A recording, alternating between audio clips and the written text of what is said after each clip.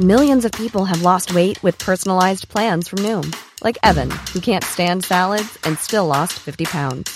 Salads generally for most people are the easy button, right? For me, that wasn't an option. I never really was a salad guy. That's just not who I am. But Noom worked for me. Get your personalized plan today at Noom.com.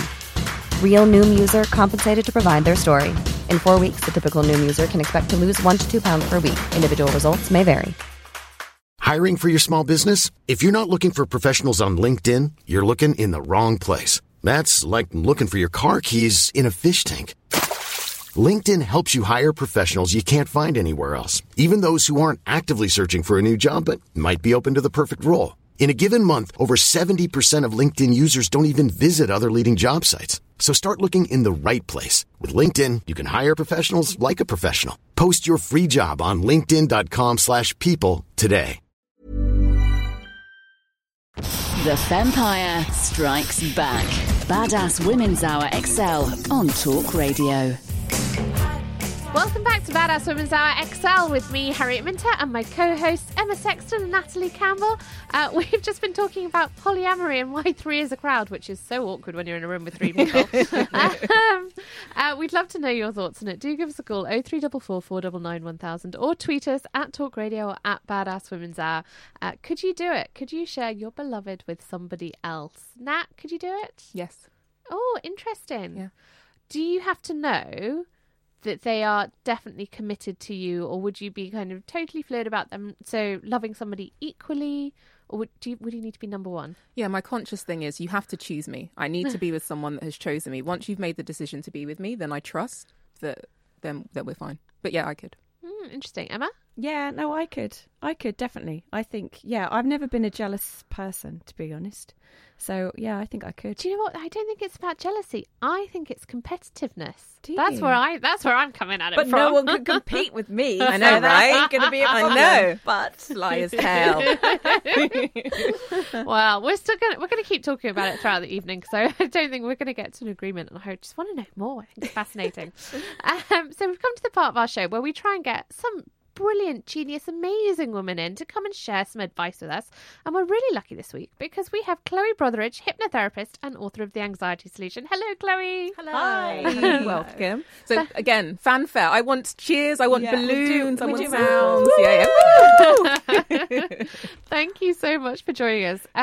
We've just been talking polyamory, so we're going to have to ask you about that at some point, I think. It's quite an anxiety-provoking.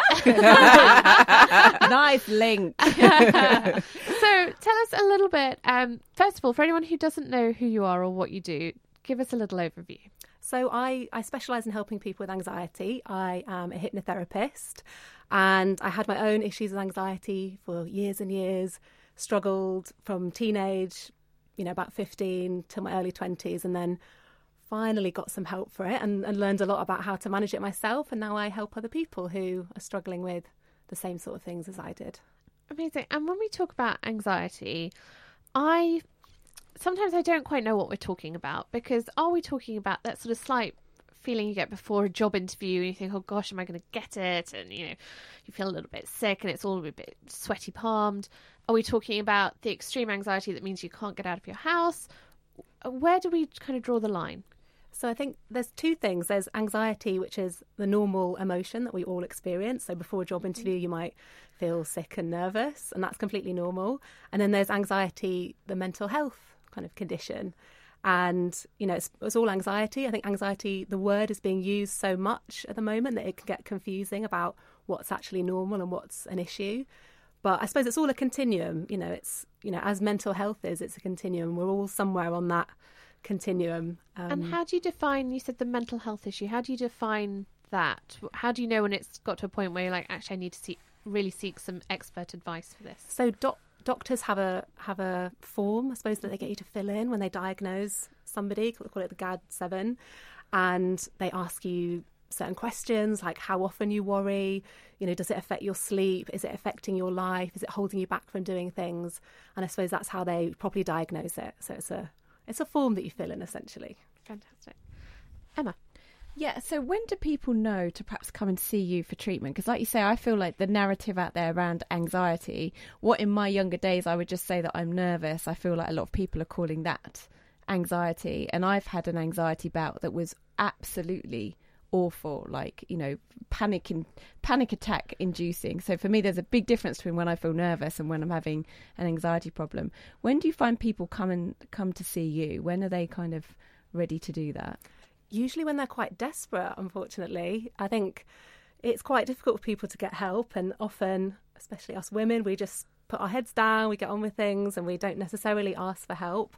We're busy looking after other people a lot of the time, but often people are quite desperate. It's affecting their work, it might be affecting their relationship, and they, you know, turn to hypnotherapy maybe after they've tried other types of therapy, or maybe after they've, you know, spoken to their doctor or something like that. Have you found that hypnotherapy is the most effective way of treating anxiety in terms of when you researched into it and looked into it? For me, I liked it because when you're hypnotised, you get extremely relaxed. And I often find that my clients tell me I never relax, you know, not even on holiday. I'm still worrying. I'm still thinking about work. I'm still on work emails. So I think the fact that you get so relaxed during hypnotherapy is a reason that is quite helpful for anxiety, I would say. But, you know, all different types of therapy can be effective. CBT is what, you know, your GP will often refer you to when they're referring you to therapy. And what drew you to hypnotherapy then out of the treatments? What was it that made you go, because it's, and how long's the training to become a hypnotherapist? So it's a year-long diploma. I met a hypnotherapist when I was about 11, and he really stuck in my mind as just being an intriguing person. And when I was kind of recovering from anxiety, I listened to a lot of MP3s and apps that were kind of hypnotherapy apps, and I just found that really helped me. So I thought I'd give it a try and train myself. And because I've had hypnotherapy, but for those people who haven't, you see the TV shows, don't you, where people are like eating onions like an apple. Can you make people do that? Or is that stuff? Yeah, exactly. Yeah, I haven't actually tried. I think I'm missing a trick. I should try this. The details to your bank. I know. Yeah, I suppose that's a stage hypnotherapy technique, and it shows how powerful hypotherapy is. But you can actually get to that stage in hypnotherapy, can you? Like, it is real. Well, then. It's totally real. Otherwise, my job would be quite disheartening, to be honest. It's totally real. What they do on the stage shows is they do vet people beforehand. So they choose the people that are very susceptible, and interesting. There's stuff that happens behind the scenes. It is totally real, but there's a certain sort of percentage of the population that are just extremely susceptible to hypnotherapy. Because I don't know about anyone else, but I've been to a Derren Brown show, and they do, at part of the show they kind of get you to stand up and go through a little routine to try and pick out the people that are very susceptible. And obviously I always want to get pulled up and be on the stage. And that's what the people. So I'm there trying to cheat the system and keeping my arm out when they tell you, you might want to put your arm down. I'm like, no, it's still out. And I've never been picked. And this is why, because clearly the work's maybe going it's on. because what you're doing is showing them that you're not. Yeah, exactly. Do the opposite. Nah. So you're also a nutritionist. And one of the chapters in your book is eating to beat anxiety. Have you then made the mind-body-soul connection that actually what we're putting into our bodies reflects how we then feel during the day? Or was the nutrition just a whole other awakening for you? What's the connection? So I mean, it absolutely makes a difference in terms of things like anxiety. So it's really interesting. There's a lot of evidence about our gut bacteria, and if we're eating the right foods to feed the good bacteria, it really affects our mental health. And I found that absolutely fascinating. I was working as a nutritionist in the NHS, and I just was hearing so many people's stories about the trauma and the stress that they'd experienced, and how that had affected, their eating habits. And I just got so interested in that I wanted to help people with that aspect of it. So, yeah, it's all kind of connected. So are there some feel-good foods? Some quick win feel-good foods? So anything that's going to help your good bacteria. So things like live yogurt, things like kombucha. Has anyone had kombucha? Yeah. No, what is that? Yeah, with ginger What is fizzy. Oh, my God, ginger's the best. Yeah. What? I don't know what you're talking about. What is It's it? fermented. It's seeds. I was in Australia and my friend was making it from scratch. Fermented grain. Okay. and it bubbles up, and it does good stuff to your gut. Apparently, it's like a fizzy drink, but good for you. Okay, basically. Yeah, made a green tea, and good bacteria and things. Sorry, red wine wasn't on that list. I wish. Okay, fine, it's not. Okay, everything in moderation. Things like oily fish is also really good for anxiety levels. Helps to reduce inflammation, and that can affect our brain and that sort of thing. So oily fish, things with good bacteria in. Because there's lots of research and discussion coming out now about actually how our gut affects our brain and the link between the two, and why we say things like my gut instinct is, or my gut reaction. Do you think that's going to grow as a kind of piece of research, and that we'll start to bring it into, will your GP start to talk to you about it? Is it going to become more, I guess, mainstream than it is at the moment? I think it's going to be the big thing in medicine. I've got a lot of friends who still work in nutrition, and everyone's very focused on gut bacteria. And, our gut bacteria actually make 90% of our serotonin. So serotonin is the happy hormone, and it's really important for things like depression and anxiety. So we really want to keep those bugs happy, so they're making our happy neurotransmitters. But again, why don't we know this stuff?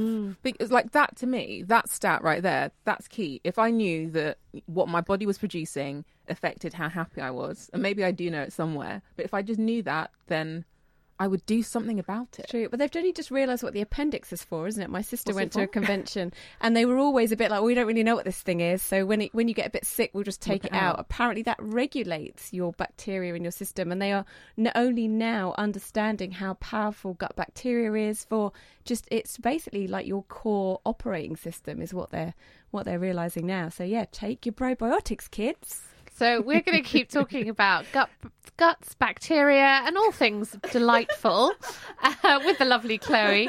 But if you've got any questions if you want to talk about anxiety or depression, how you can get some help for us, do give us a call, 0344 499 1000, or tweet us at Talk Radio or at Badass Women's Hour. We'll be back with Chloe after this break. Hey, it's Paige DeSorbo from Giggly Squad. High quality fashion without the price tag. Say hello to Quince. I'm snagging high-end essentials like cozy cashmere sweaters, sleek leather jackets, fine jewelry, and so much more. With Quince being 50 to 80% less than similar brands.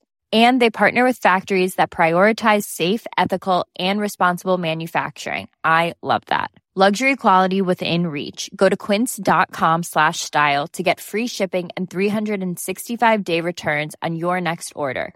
Quince.com/style. Hey, it's Paige DeSorbo from Giggly Squad. High quality fashion without the price tag. Say hello to Quince. I'm snagging high-end essentials like cozy cashmere sweaters, sleek leather jackets, fine jewelry, and so much more. With Quince being 50 to 80% less than similar brands. And they partner with factories that prioritize safe, ethical, and responsible manufacturing. I love that. Luxury quality within reach. Go to quince.com/style to get free shipping and 365-day returns on your next order. Quince.com/style.